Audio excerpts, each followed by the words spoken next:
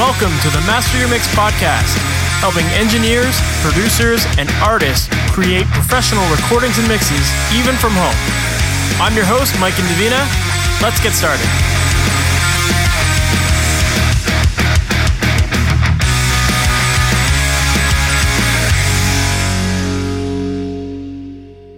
Hey, welcome to the Master Mix podcast. My name is Mike Indovina, and thanks for hanging out with me today. Today, I have Jason Livermore on the podcast.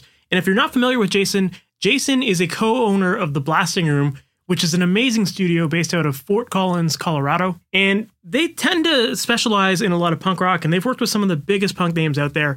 Jason himself has worked with artists like Rise Against, NoFX, The Descendants, Propagandhi, Hot Water Music, and so many more. And in this conversation, we have a deep dive into Jason's process, covering how he likes to approach making records. And we talk a lot about drums because Jason's a drummer, I'm a drummer, and I just love nerding out about that kind of stuff. But we talk a lot about his process when it comes to recording drums, how to get them sounding tight, what the best kind of tuning is, how to really make them sound big and fat. And then we also get into some cool stuff around guitar recording and how he likes to use multi-amp setups to find perfect blends of different amp sounds. We get into recording bass, and I just think that if you're recording live music, especially if you're doing anything punk related, you're going to really love this interview because Jason has literally worked with some of the biggest names out there. And it's amazing to hear his process behind this stuff. And I think that for punk rock having this reputation of being kind of a rough around the edges style of music, and I think that when you hear Jason's process and how he puts so much care into getting the tones that he does and that kind of stuff, I think you're going to find it really refreshing. So with that said, let's just jump right into the interview. Jason Livermore, thank you so much for being on the Master Mix podcast. How you doing, man? I'm great. How are you? Doing great, man. For people who might not know your background and all the cool stuff that you're working on these days, can you give us that story about how you got into music and mixing and producing and engineering? I know it's probably a lot, but... yeah. Well, yeah, it's been a while. So I co-own the Blasting Room studio here in Fort Collins, Colorado with Bill Stevenson, who's was the drummer for Black Flag and now still currently is the drummer for The Descendants and all. We opened the studio in 1994, and I definitely was not an owner back then. I was probably the first intern. I moved out here to Colorado from Seattle, Washington. I was living at right before then. I think I was 23 at the time. And I was in bands in high school and college. I'm a drummer and went to a recording studio when I was in college, and we made a demo, and I was kind of like, whoa, what is this place? You know, it was crazy. I didn't really know about it. And so I was very interested in it, you know, sort of right away after doing that. And the guitar player who was in my band, he's like, well, hey, I have a 4-track if you want. And I'm like, what's a 4-track? He said, oh, it's, you know, a smaller version of what we just did in that studio. And you can, you know, use it how to learn. And I'm like, oh, cool. So he gave me his cassette 4-track, and I bought like the Modern Guide to Home Recording Handbook. And this was probably in like 92 or something. And just sort of just dived in from there. You know, I bought like a D112 and a 57 from... I don't even know if it was Guitar Center back then, some local music shop, and just started recording our practices and, you know, trying to figure it all out. And I kind of got hooked from there. And then I bought an 8-track after that. And then after I got out of college, I was living with the manager of the band who was managing my band, and he also managed all. So he got them signed to Interscope, and those guys opted to build their own studio as opposed to, like, you know, spending $500,000 or something back then. That's, you know, for a major label record. And he's like, yeah, these guys are going to move to Colorado and they're going to build a studio. You want to come with me? And I was a beer salesman right after college. I was selling beer for Miller Brands, and it was a fine job, you know, but I was 23 and everybody else was 40. And I was like, dude, do I really want to, this is what I don't want to do this with my life. I got to try this, you know? So I moved out to Colorado and basically lived on the couch for months, like just soaking it in and trying to figure out, you know, how it all worked. And Bill and Stefan were like really good teachers. And like, they pretty much threw me into the fire, like right from the get-go. So we started out then with a Mackie, a couple Focusrite mic pre's, and a 24 track 2-inch tape machine, an Atari. And so when we would do records, when we started, it was a tape machine. It's not like how it is now. You can't just pass your files off to somebody and go, hey, can you do this for me? Hey, can you record this, in the other room? Or everything was in one room. And so we would record, the band by day and usually the vocals by night, and then do editing or like comping or tuning or whatever you could accomplish like overnight. So they would go, hey, we're going home.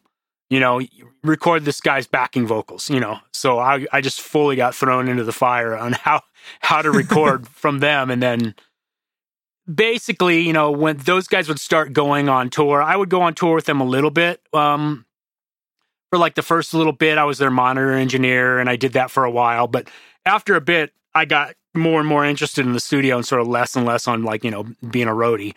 And they would leave, and I would just go into the back room and find tapes. Like we had, a tape vault, throw these tapes up and start just messing around with them. And there was one band that I really liked when I was in college that Bill and Stefan had recorded called My Name. And I found like one of their first demos, and I threw it up and I mixed it. And then when I was finished, I compared it to the actual demo. And I was like, holy shit, mine's better. And I played it for them, Bill and Stefan, after they left, and they're kind of like, hey, I think you should stay home now and just work at the studio. So I just, it's obviously like a learning and growing process of trial and error. And, you got to go full force into it. But I kind of had a knack for it. And when I get into something, I get tunnel vision, and I just, 80 hours a week, just go for it until you figure out what you're doing. That was kind of my start. A long-winded way to tell you about my start.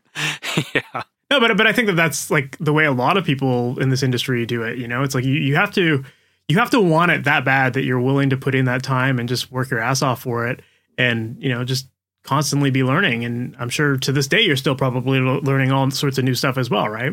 Yep.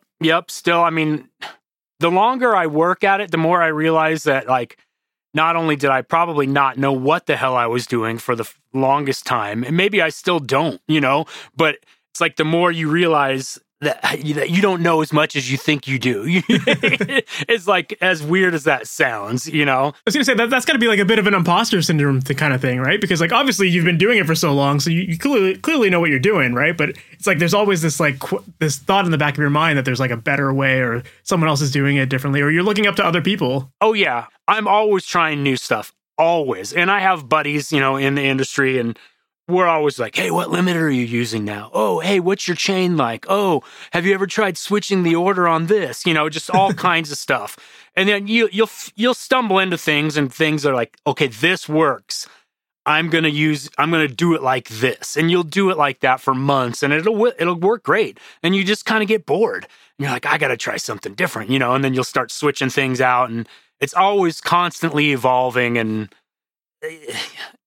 just to kind of keep yourself interested, I suppose, is half of it, Well, that's what I was going to say. It's I feel like a lot of time that self-doubt comes in once we've got ourselves in like a bit of a rut where you're doing the same thing all the time. And you're just like, there's probably like someone else is doing it differently. I got to learn how they do it, because that's going to change my world, and all of a sudden have this new tool or something, right? And it's like, I mean, yeah, you've been doing it right the whole time, all along. It's just everyone has a different method, right? And that's... Yeah, I don't think there is a right. It's music, and at the end of the day, nobody has any clue what you did to get that sound to come out of the speakers. All they hear is the sound that comes out of the speakers. There's no right way to do it, Of course. So you just do what you want, do what you can, what works best, which is different every time almost, it seems like. Yeah. So do you feel like when you made that mix that was better than the demo, do you feel like that was a pivotal moment in your career where you were like, I know how to do this? No, because I still had no idea what I was doing. That was way early, I was just had it in ear to, put things where I wanted or add more bass or treble. Just really, really mundane mixing. But I just at least knew, okay, I can do this. Because I used to love this band, and I just did something that I thought was better than what they had before. And I don't really know what I'm doing. So therefore, that just got me more interested. I don't think it was like a pivotal point. It just got me deeper in to be like, I can totally do this, you know? For sure. Yeah. It kind of reminds me of like one of the lessons that one of my early mentors told me. And he was talking about how like sometimes knowing the like quote unquote rules of audio, it can be like to your detriment because you get like so boxed into it. Whereas like some people, especially these days where like technology is so accessible, can get amazing results without really knowing the technical side of things because they're honestly just listening to it like a fan as opposed to being so technical about it. So yeah, there's always that balance of, you know, just separating yourself from the technical side of it and enjoying it as like a fan would, right? Yeah, no, totally. I didn't go to school I went to college for marketing. It definitely wasn't for recording. So, I mean, the Bill and Stefan who work here, well, Bill does, Stefan doesn't work here anymore, but they pretty much went at it the same way I did. They were in their band and they would go to studios and sort of just become disillusioned at like the end result and be like, you know what, I'm going to do this myself. And so they would draw from their past people that they worked with to get their knowledge. And I got my knowledge, you know, my initial knowledge from them. And then I've worked with, you know, numerous other people who I've sort of cherry picked their methods. Like, oh, I love the way this guy works, but I can't do what he does on that. That's just not my style, or, you know, but I do like this little aspect. I'm going to use that, you know, and then you work with enough people and you're kind of like, oh, everyone does a different thing. And their end results aren't like terribly different from each other, you know, but maybe how they get there is. And so you just figure out all these different methods that you can use at work, and that's your style, you know, then it's yours. Of course. Well, I mean, like before we started recording, I was telling you that that's basically why I'm doing this podcast, right? It's like you kind of just learn different people's techniques, and then from that, you're like, oh, I like that idea. Like I'll try that out, and you kind of cherry pick to see which ideas work and which ones don't, and from there, you kind of just find your own workflow, your own system, right? Yeah, basically, your style, or at least I'm saying my style, is a giant hodgepodge of my favorite people that I've worked with that I've sort of melded into my own thing. I mean, you can do that to an extent, but what you can't do is change the way that your brain hears things. You know, I can use someone else's method that I really like, and it's not going to sound anything like theirs because my brain tells me, oh, this guitars are supposed to sound like this. They need more treble than these do, or, you know, whatever it is that your brain is doing. You could try to get away from that, but, you know, if you go back and you review your past work for years, it's all fairly similar because it's your brain telling you what to do. It's hard to change, you know? For sure. But it's also like when you look back at some of those older mixes and that kind of thing too, you also kind of, sometimes it isn't exactly the same because you're realizing like how overcomplicated you made something, or, you know, that kind of thing, right? No, you're right. But there's always kind of like a theme, I suppose, you know. So there's a couple guys who are going to do a Blasting Room movie.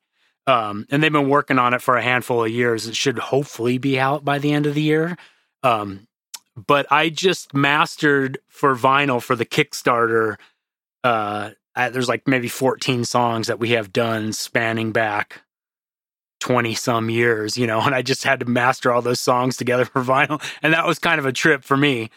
Because it's exactly what we're talking about. It's like old work versus new work, you know, and it's like, yeah, they're different, you know, but not terribly different. I remember that, you know.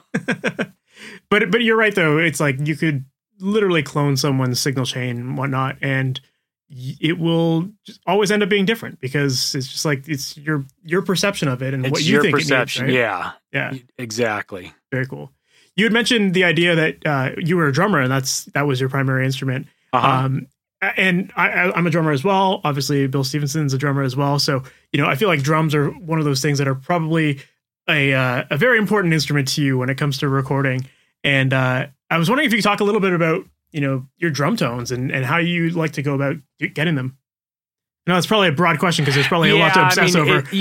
No, it is a broad question, but you're right. Like drums are probably inadvertently the thing that I focus on one of the most. Whenever I listen to anyone, hey, someone will be like, hey, can you check out my mix for me? I'm like, sure. And I'll check it out and be like, the kick drum's too bright, the snare's too boxy, the overheads are, like, and it's like, oh wait, there's more to this mix than just drums. I got to figure, but I focus on drums a lot.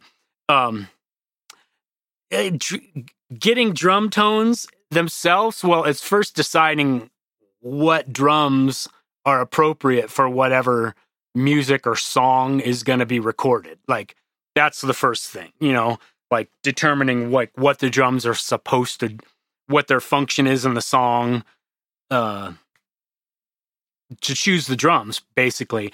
And so if we're not going to go back far enough to be like changing the actual drum parts, just the drum tones, then we, in the building here, I don't know, we might have 8 drum kits and 30 some snare drums. And, so we have a big bunch of drums to choose from. And I'll just, I've worked on tons of different bands, tons of different project styles and whatnot. So I'll know, okay, yeah, this is like, a punk band. They probably want their kick drum pretty tight, so I'll use a 22, and I got this really nice, like, Noble and Cooley, and I know it's got a nice click and it's tight enough. So we'll try that kick drum. And, I think the Ludwig Black Beauty would be perfect. And, these toms work really well. So I have stuff in my head and from past experience where I'd like to start, and I'll get all that set up and get it mic'd up and whatnot. And I'll probably play myself and go, okay, that sounds fine. And then once I'm got everything dialed in,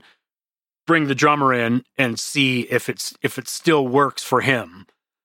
Sometimes he'll sound great, wildly better than when I was playing. And sometimes it'll be like, oh, he doesn't hit his snare hard enough. I hit my snare much harder. This snare drum is not going to work for him because it's tuned too low and he doesn't play hard enough. So we need to tune that snare up higher. So his, like, if he's not going to give it enough energy, it's still going to speak, those kind of things. So you get something that works for the guy, that he's comfortable, that makes him sound like himself. And then after, all that's done, then you might have to go into a coaching mode if that's still not working, like a little junior drum lesson. Okay, look, the snare sounds broken. It sounds like your stick's broken. Why? Well, let's look at how you're hitting the snare drum. Like, you have to put half the stick on the rim and half on the middle of the head at the same time. You don't have to kill it. You don't have to hit it too soft or too hard. Just even, you get, and after like a day of recording, usually people will get over their nerves and they'll start recording much, much better. And you may even go back and redo the first couple songs you did because they're like, I don't know what I was doing those first 2 days or whatever. I was really nervous. And you're like, yeah, you were, And once you start working with someone, you get more comfortable and they start playing better. And that's how you can dive in. That's kind of like the general big overall picture.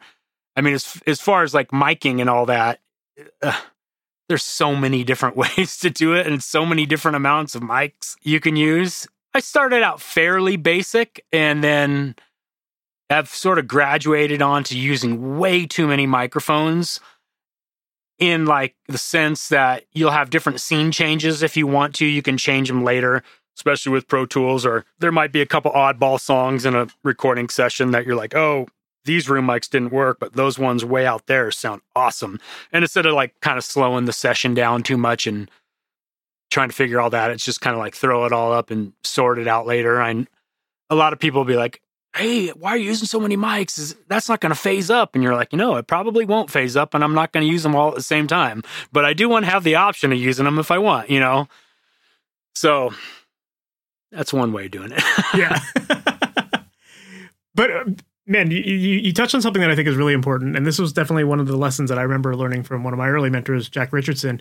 And he talked about how one of the first things he would do with every drummer before they even put mics on was like, he would always watch the drummer just hit the drums. Yeah. And he would, like move snare drums like physically around just so that they would hit it in the center, you know what I mean? And like, just be like, okay, this is how you're going to hit it so that we get the best sound for the record. And, and it's very interesting because, yeah, so many drummers have different angles and different weight, like different velocities that they hit. And I think also some people have this perception of like their drums are going to hit super hard in the recording. So they actually like physically pound the shit out of their drums. But in in And doing it'll that, they sound choke worse off. half- Yeah, they choke off the skins and that kind of stuff. Yeah, I think it's really interesting just to like analyze drummers and their approach because, yeah, you're right. You sometimes do have to give them that lesson as the expert here, who could say like, I know what you're going for, but you just have to like ease off like 20%. Right? Or whatever, you know? Yeah.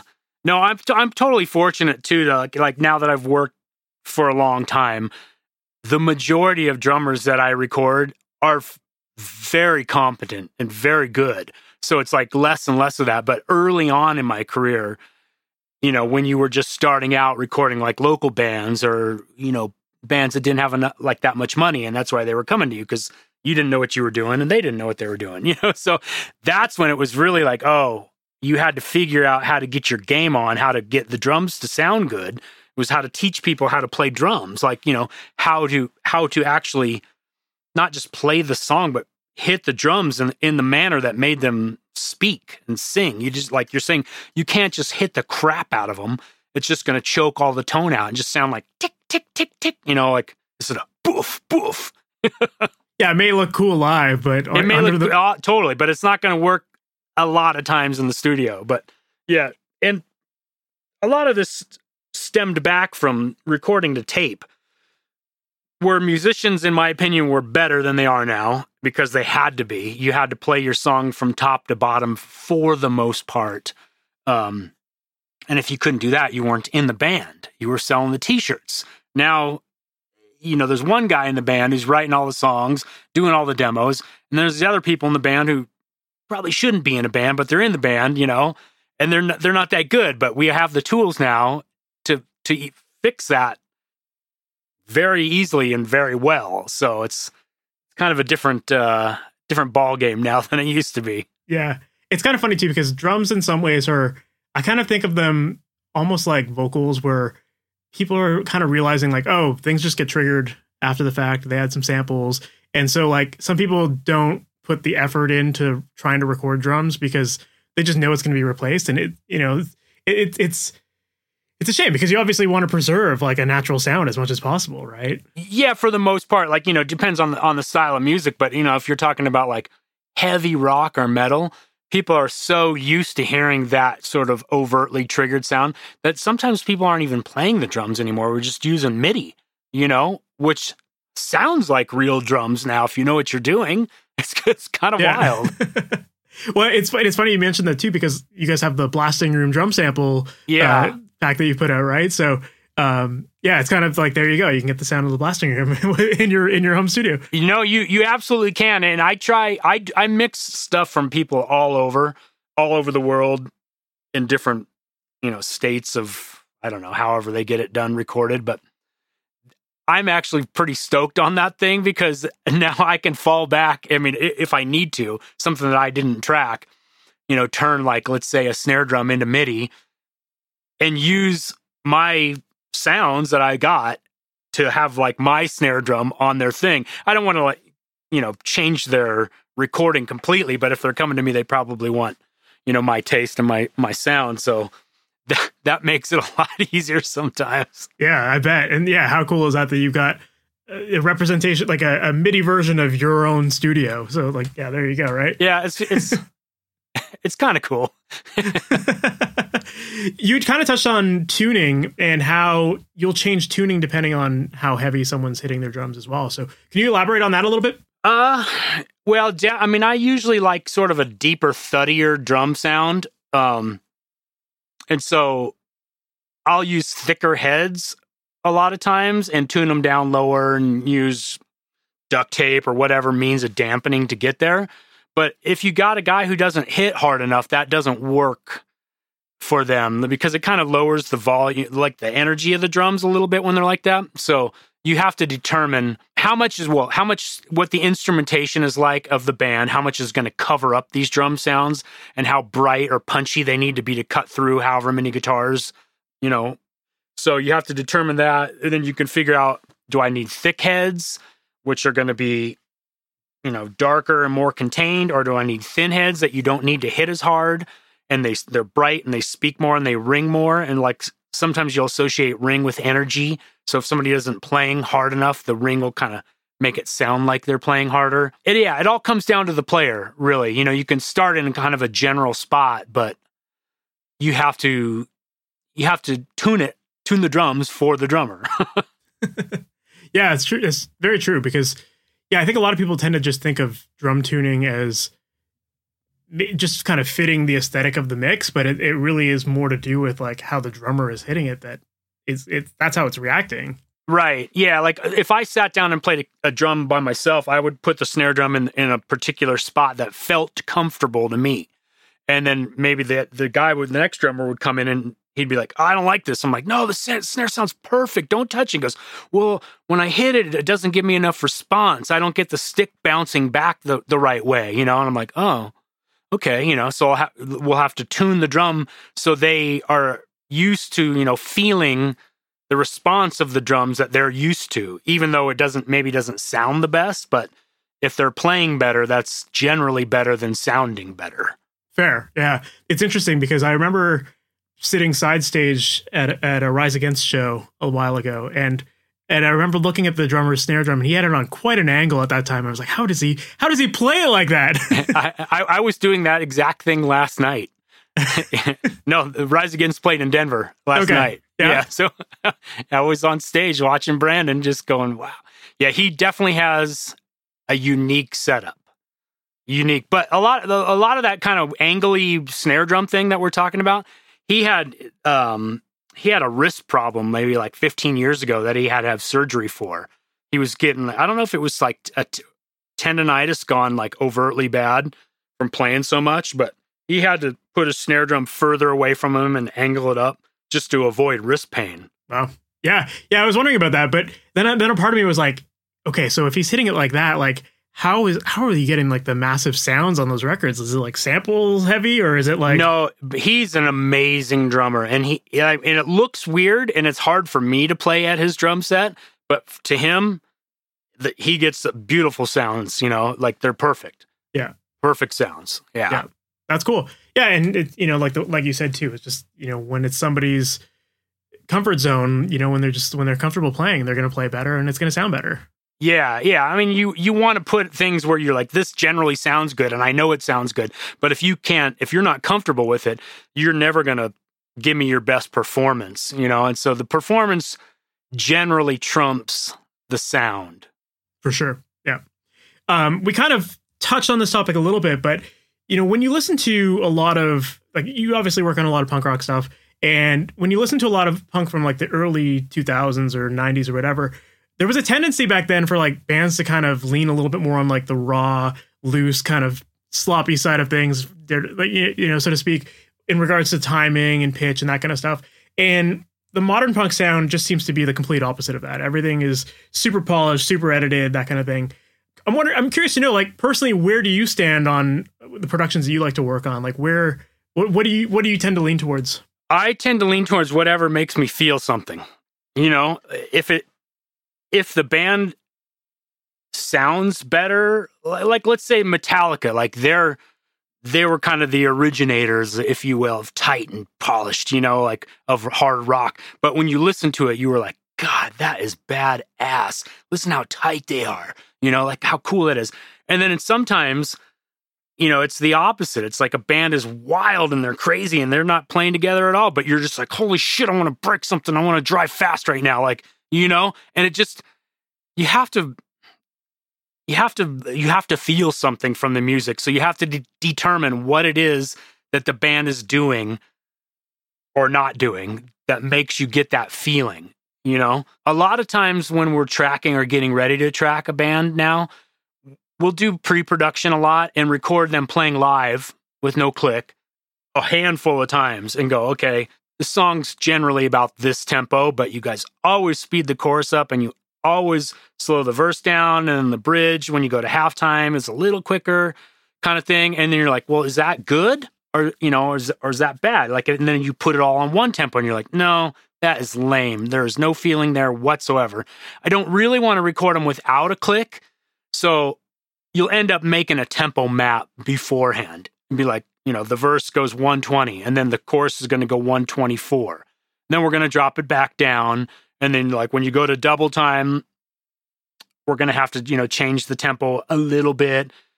So the recording isn't stagnant. It's like it mimics a live performance, but with a little bit more control than just letting them run free, and go, why is the last chorus 10 dB, or 10 BPM quicker than the first? Like, oh, that was a mistake. They got excited, unless like that's the intended thing. And you're like, holy shit, that's so awesome. They got so fast at the end. Yeah. Like, but it's like ways to like manufacture that with some control. You can do it with like tempo mapping. Gotcha. Yeah, that's a great way to go about doing it. So are you always doing, maybe not always, but are you generally doing pre-production on most of the records you work on? Not all of the records, but I would say 80% of them. Gotcha. Yeah. I mean, we used to do pre-production a lot, probably 95% of the time, but now, with Pro Tools and everybody's got their own home thing and it's like somebody in the band's got a computer and the band's made demos already in the computer. So you can get their demos from their Pro Tools session and kind of be like ahead of the curve and go, oh, okay, I got your demo and this and this works. You can analyze it ahead of time without actually being like, pre-production with the band in the room kind of thing, and start there, depending on like how much time you have. Gotcha. You had mentioned that you like recording bands with a click track, or like maybe is it something you generally do all the time? I don't do it all the time, but I would say 88% of the time, 90% of the time, I've done probably more so in the past when bands were really good and bands would actually play live together. That's when you're more, yeah, these guys could play together without a click and it feels great. But there's not that many bands anymore. I'm not saying all bands, but not nearly as many people play well together. You just live with no click. Like it seems like people used to, Bands are writing songs now with a click track. They're playing concerts with a click track. It's like everybody's so used to that sound. It's just different now. Yeah. So because people are used to that sound, do you find that you tend to edit your drums to be like pretty tight to the grid because people are used to that, or do you prefer a little bit more loose? Well, I'll tell you, so the better the drummer, the more off the click track they can get, off the grid or whatever you want to call it, and you don't have to like move it. The worse the drummer, it's almost like you have to make them tighter to the grid to make their performance feel better. At the end of the day, it's all how do these drums feel? Like, is this pushing and pulling against the grid or the click? Okay, in solo, maybe it's like, ooh, they rushed. Ooh, they dragged. I don't like that. But then you put the whole band on and you're like, oh no. Like you can see they were like all looking at each other right there and they just went, yeah, boom, on the downbeat. And yeah, they're all late, but they're all late together and it sounds heavy as hell like that. You have to take all that stuff into account, when you're doing editing. For sure. Yeah, I mean, that modern sound, like, you're right, like so many people have heard that, especially with heavier bands. I find it's just like so robotic sounding to some degree, but yeah, I definitely grow tired of the perfection. Now, I want to say, like, after tape, nothing could be really perfect when you were working on tape. You tried your best, but you couldn't be perfect. Then Pro Tools came along and it was like, hey, we can be perfect. Cool. And then everybody was editing and it was tight as hell and everything. And I feel like a lot of people now, there's no feeling to it. It's like, what is this, like a tightness war? Like, oh, we're so tight. Check it out. We're all playing together at the same time. It's like, who cares? That doesn't make me feel anything. And so I think it's coming back around where it's like people are going, no, we don't have to be that tight anymore, Gotcha. Yeah. When I was checking out the Blasting Room Facebook page, there were a bunch of posts where there were pictures of people using Evertune guitars in the studio. Yes. And I'm curious to know, like, I guess that's also part of this, like, tightness thing, right? You're absolutely correct. So when we first started making, like, I don't know, when we were trying to be like competitive professional recordings, part of that is being able to get your album in tune. And so I spent years of my life recording guitar players who weren't that great and trying to get them to be in tune. So it was either play 4 chords, stop tune, play 4 chords, stop tune. And if they couldn't do that, play 1 chord, stop tune. If they couldn't do that, it was like, oh God, what are we going to do now? Kind of thing. And it would take a long time to get albums done. And so when the Evertune came out, it literally cut my recording time in half. So I was all in. And then you have to determine after, a bunch of records like that, well, now all our records are in tune. How do I feel about that? That nobody's sharp and nobody's this. So then you have to go, okay, well, what should I do about that? Okay, well, maybe I'll use like a real guitar in certain spots of the record where like the tuning is either supposed to be sort of errant or it's not like rubbing so the wrong way with the other instruments. You're like, oh, it's so bad, so you kind of have to pick and choose. And then, obviously the better the guitar player, they don't need to use the Evertune. It's not so much a guitar won't stay in tune. It's like kind of like the drums, where if you haven't learned how to fret the guitar properly, if you're pushing your hands into the fretboard so hard, that causes, like, you could push your pinky down or whatever finger on the fret and make your guitar a note go sharp by like 5 to 30 cents by how much pressure you put on the fretboard. And so if you're nervous and you're grabbing, your guitar's not in tune, even though it is in tune because you haven't learned how to play the guitar properly. So the better the guitar player, he doesn't need the Evertune because he plays in tune and whatever's out of tune is still fine. But the worse the guitar player, the more he needs the Evertune to make him sound like he knows what he's doing. It's the same thing as like sampling and editing. It's the same concept. And then you kind of have to evaluate the source and how much help somebody needs or what kind of feeling you want these performances to elicit from yourself. Absolutely. Yeah, a lot of times with guitar, people always say that, like, if you use a thicker gauge of string, is generally going to hold in tune a lot better because it's not going to bend as easily. Has that changed with the Evertune, has that changed your feelings towards string gauge and that kind of stuff? Oh yeah, absolutely. Like thinner string gauge sounds much better. Well, I don't want to say sounds much better. It's just generally brighter. Like the thinner the strings, the brighter the guitar sound generally is.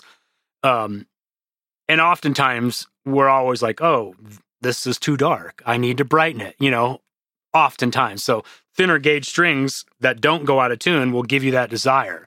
The thicker ones will sound darker and chunkier depending on the style of music. That's either good or bad.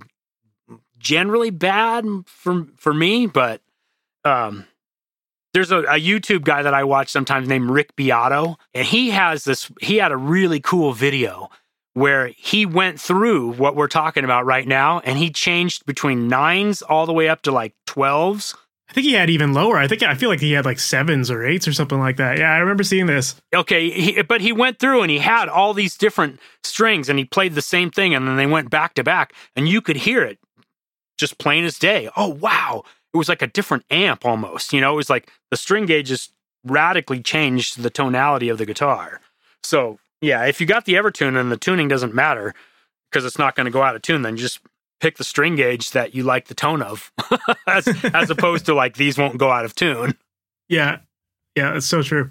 So, I mean, you've had the opportunity to work with like pretty much not every major punk band, but a big share of them, right? A fair amount of them, yeah. And a lot of them are repeat clients of yours as well. So I'm curious to know, when dealing with these bigger acts that have a big catalog and, they keep coming back to you time and time again, how do you find what's your process between balancing kind of their old sounds and giving it that kind of like sound that they may be known for versus a little bit more of that modern sound? Like, where do you strike that balance there? I'm not totally sure how to answer that.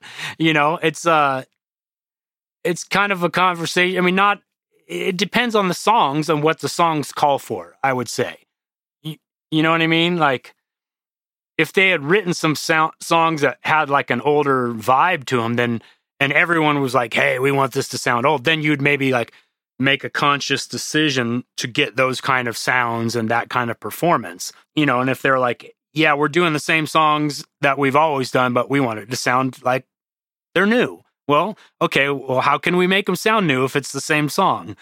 We could try, different amplifiers, different drum tones, maybe different tempos, different keys. There's all kinds of different stuff, or we could edit this tighter, or we could use more compression, whatever it is. But it's generally like a conversation that you'll have with the band. And if you don't have that, you sort of get a feeling after you've worked on the record for a bit.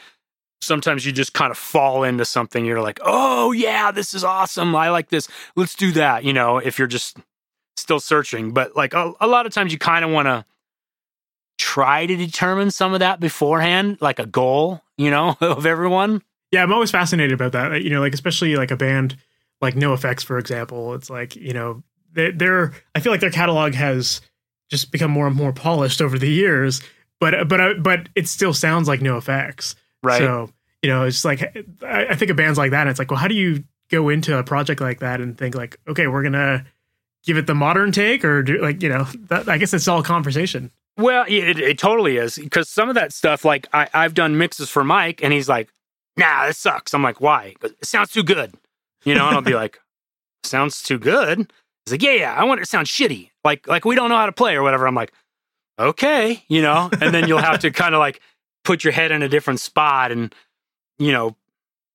go try to figure out what that was. I remember one song I did, and he had recorded one guitar, and I was like, fuck, one guitar. I'm going to have to put this in mono. I don't want to do that. I'll pan it to the side, and I'll put a delay on the other side. It'll make it sound stereo.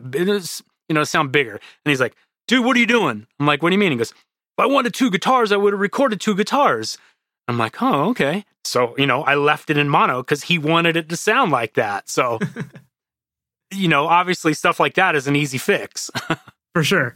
Yeah. I mean, every artist has their own vision of what they want it to sound like. And, there's some people that just know what their band sound is, and you just leave it untouched, right? Oh, yeah. Or they just have an idea about certain songs that they've written. Like this one, I want it to sound this way, or like it reminded me of an old song we did, and whatever it is. But oftentimes, if you have that information ahead of time, it makes your job easier. For sure. Well, speaking of guitars, when you record guitar, are you generally the type of person that likes to use one amp, or do you tend to split out sounds and maybe get a clean and dirty at the same time kind of thing? Or like, I'm a multiple amp guy. Generally, it's like I'm using 2 amps together all the way up to maybe like 5 amps together to get like, I don't know, the desired effect. Like you're saying, like maybe one set cleaner to get like the bright pokey notes to be poking out and clear and bright, and one set dirtier to give you more sustain. And I'll throw up a lot depending on how much time I have, maybe 10 amps, and I'll have them all on faders, all going, knowing I'm not going to use them all, but they're all going, and I'll sit there and go through combinations of these amps to figure out which ones blend together. Because sometimes if you get 2 where the distortions aren't like similar enough, they just won't blend together. They'll phase out. It doesn't work. It sounds worse. Like, and sometimes you get a magic combo, like a JCM 800 and a rectifier together. It's like a match made in heaven. Just blend those 2 together, and like that's the sound of like the 90s and early 2000s. So I'll print a bunch of different amps and then blend them together kind of as I go or while I'm mixing, or in the rare case, if I have a lot of time, get the blend correct before I start and put it all to one track, old school. But yeah. So as far as setting up these multiple amp setups, like how do you go about determining like what settings you're going to use on what amp? Because I imagine that it can get very overwhelming because you can get such a range of sounds with all of these amps, right? Yeah. So I set them up like each amp to sound kind of like how it would sound best for that amplifier. And then once I start combining, generally you're going to get like some positive or negative phase correlation between the amps. There may be like an abundance of like lower mid-range. So you'll like start dialing back the mids or the low end on the amps to like where they play nicely together. And it's like, oh, that's perfect. And then if you go and you solo up one amp, you're like, ooh, that sounds horrible, but in the blend with the other one, whatever it's doing phase-wise is creating a benefit, So yeah, so I'll just start out to where I think each one sounds good on its own and then sort of tailor it to play nice with the other amp. Makes sense. Yeah, and typically, people tend to buy amps because they have a specific sound in mind with each of these amps, right? So that's kind of your starting point, I guess. Yeah, I mean, you can get a lot of different sounds out of some amps, but some are just like, this is a Marshall, like, of this variety, and it sounds good when the gain's at 6. Not a 10 and not a 2, like 6. That's the 900. That's where it goes, kind of thing. Like, and depending on the speaker cab too, it's, like generally the master volume at 4 is pretty good. If I go to 5 or 6, it gets muddy and too thick, or, like, so after you've done it, numerous times, you kind of find the strength of each instrument or each, piece of gear. You can vary, back and forth from there, but for sure. As far as gain settings go, do you typically lean more to like the cleaner side of things than the dirty side of things? Oh, I think probably maybe a little bit cleaner, because it seems punchier and it's easier to hear like the note value and like the differentiation in chords and whatnot.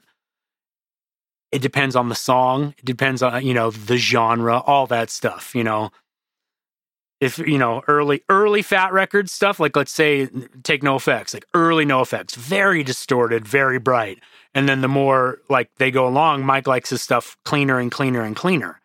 Like, so that the tones are much cleaner, even though the songs are kind of a similar style. Mm-hmm. But the tones have changed. There you go. That's kind of like tying into the earlier question of how do you give it that modern sound? It's like same elements, just a little bit backed off, Yeah, exactly.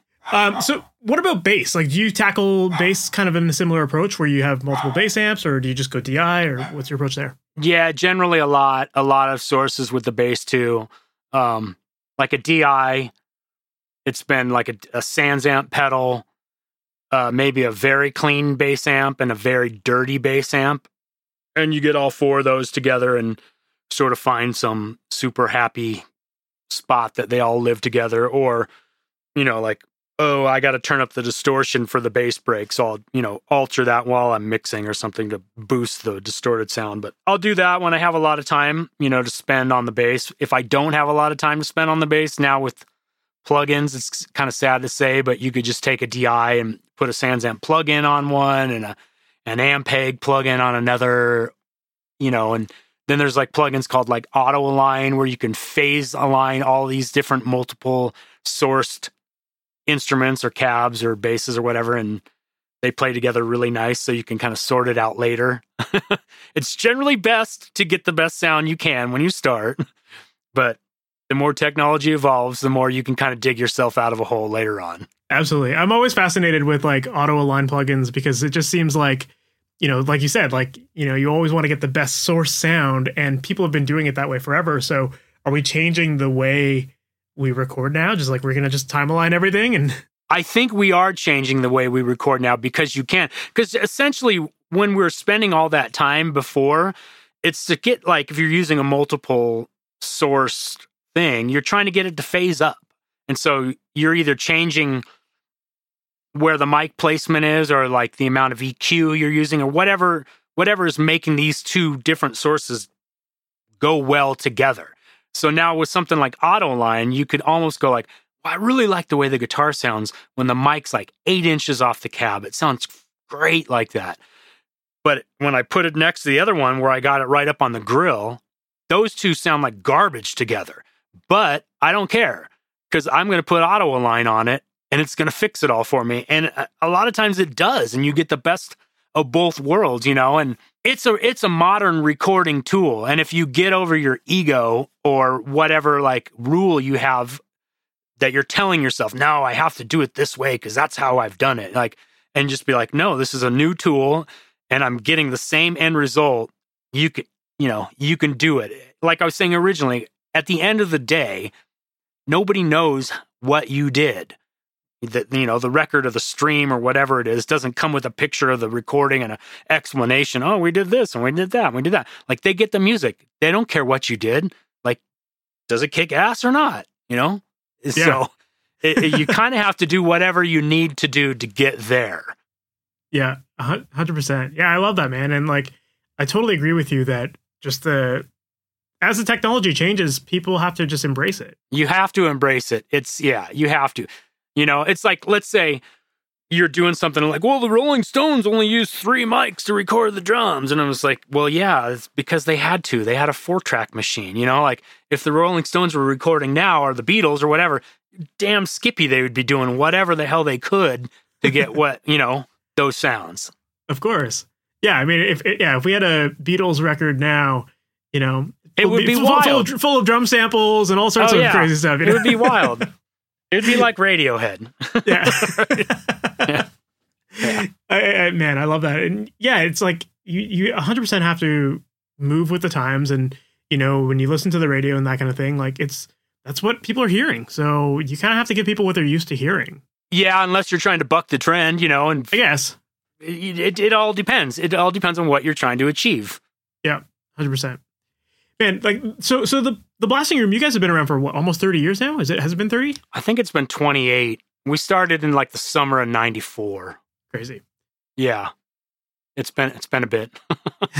What is it about the Blasting Room, do you think, that keeps all of these great punk bands coming through the door? It's probably generally the people that are making the records and not the gear. Love it. That's probably 100% certain. Obviously gear and the conditions, the vibe and the environment, like that all plays a part, but the people making the record and like, the ability for us to get along with the band members, like we've all been in bands, so it's like we're kind of like dudes that are in the same boat as all these other band members, but we like know a little bit more. So it's like, I don't know. People feel comfortable, with us, and generally like our records they turn out fairly well. So yeah, for sure. No, it all makes sense. And yeah, I mean, you've built this, sort of like legacy of working with all these big bands. And so of course people are going to be hearing those records and wanting similar sounds and to work with the people that are behind those records too. Yeah. No, we've been totally fortunate to work with the amount of people that we have. Yeah, that's awesome. One thing I did want to ask you about is, I know we've talked a lot about recording and some mixing as well, but you're also tending to get into some more mastering projects these days from what I've seen. And yeah. I know that not too long ago you guys built a mastering room as well. So we did. Yeah, I'm curious to talk about like how you got into the mastering side of things. Was that just out of necessity, or was that something that all along you wanted to do? No, it's definitely not. I didn't want to do it all along, but it was like so I started mastering in 98. And it was like basically the first bunch of records that we had done, we would get them back and be like, I could have swore there was a snare drum on this record when we sent it out. Where did it go? What happened? Like what is this?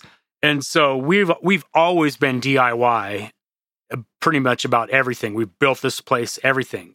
So after we were open for a bit, it was kind of like, you know what? If somebody's going to ruin the record, I want to be the guy to ruin the record. So like, if I ruined it, I could at least be like, oh, you're an idiot. You ruined it. Do it again. Do it again. Do it again.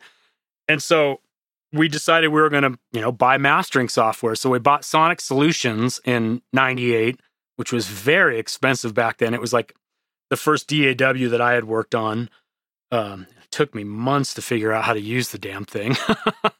And I bought a finalizer, a TC Electronics finalizer, and I just had those two pieces of gear, and I mastered, I don't know, hundreds of albums, if not thousands, with that combo.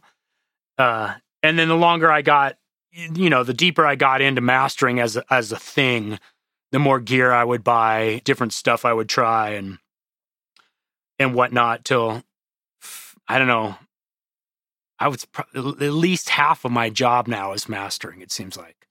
So I get a lot of stuff to master from everywhere, from all kinds of people. And we built the mastering studio in 2018, maybe. And I've done what I think is probably pretty good work before with minimal gear or doing it in the control room. But now that I have a dedicated room that we paid a designer to do and have, everything in here is super top-notch HQ mastering proof, I feel like I'm actually really starting to get good at it finally.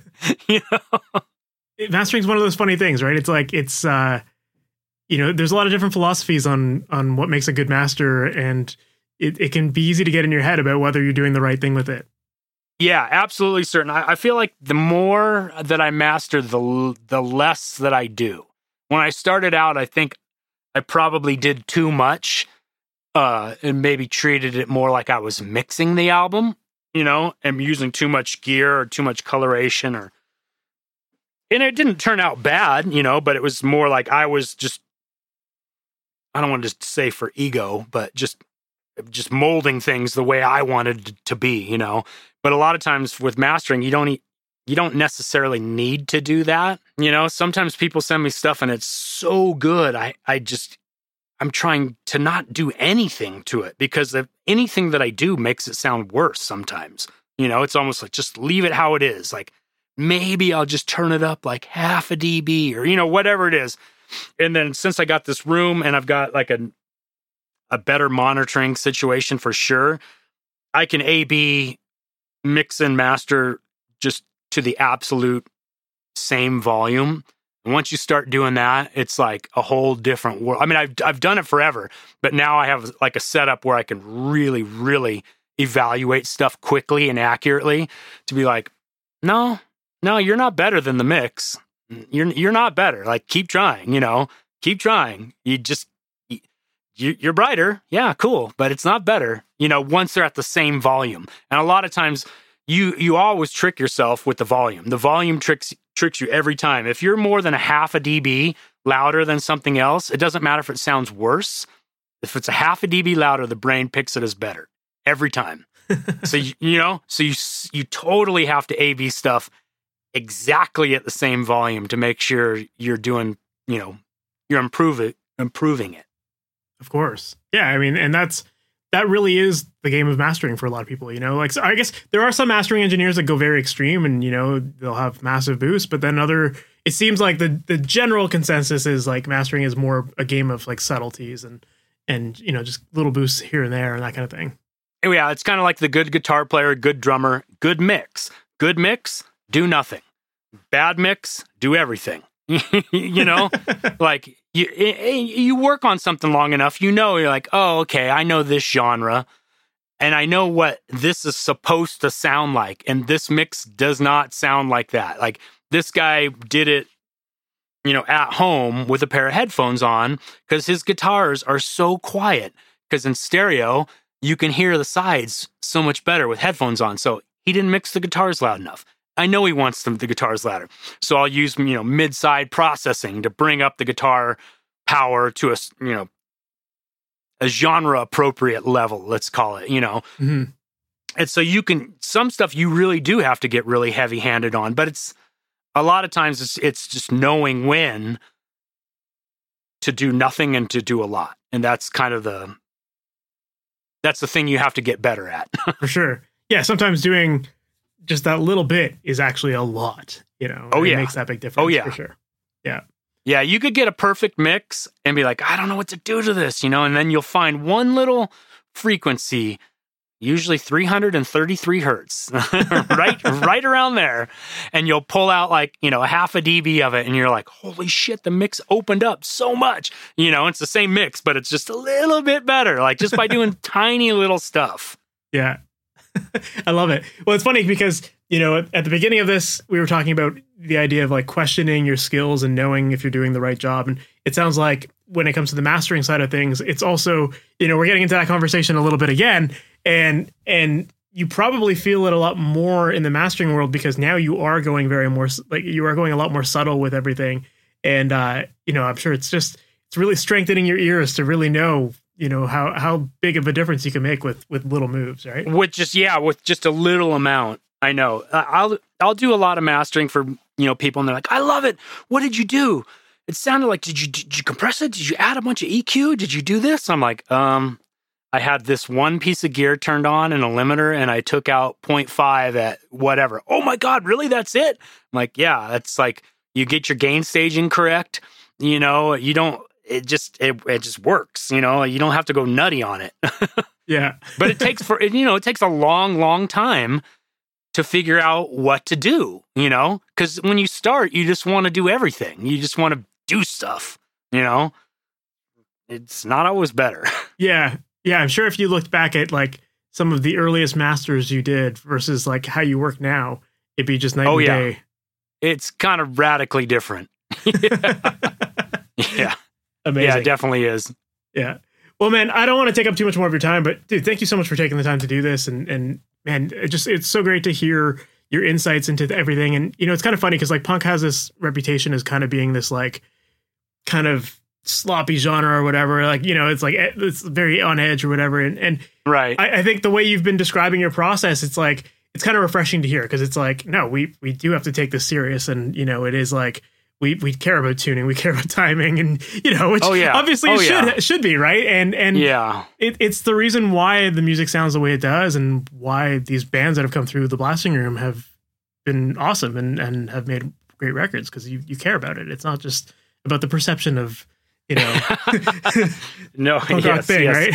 It's a lifetime of dedication. So that was my interview with Jason Livermore, and it was really great to learn more about his process and how analytical he is when it comes to tracking different instruments. And I loved everything that he had to say there about, preserving the feel of drummers and establishing how you're going to track the drums so that they have movement, but that they still sound tight.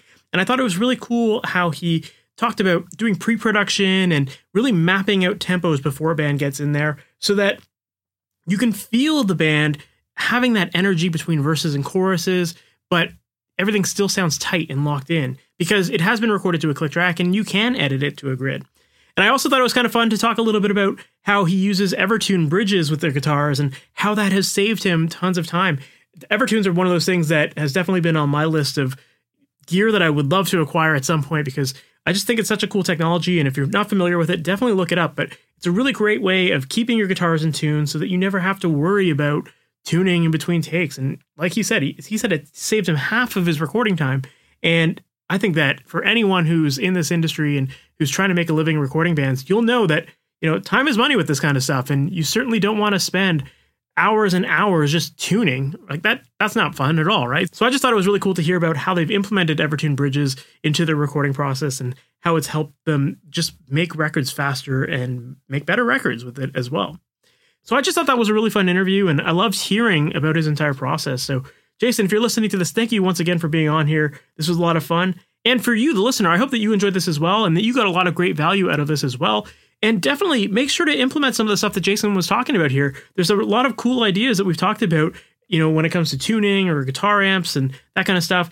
And there's some things in here that you can definitely experiment with to try to find what works best for your own recording. So I highly encourage you to listen back to this interview, make some notes, and then next time you go to record songs, try these out and see what works for you.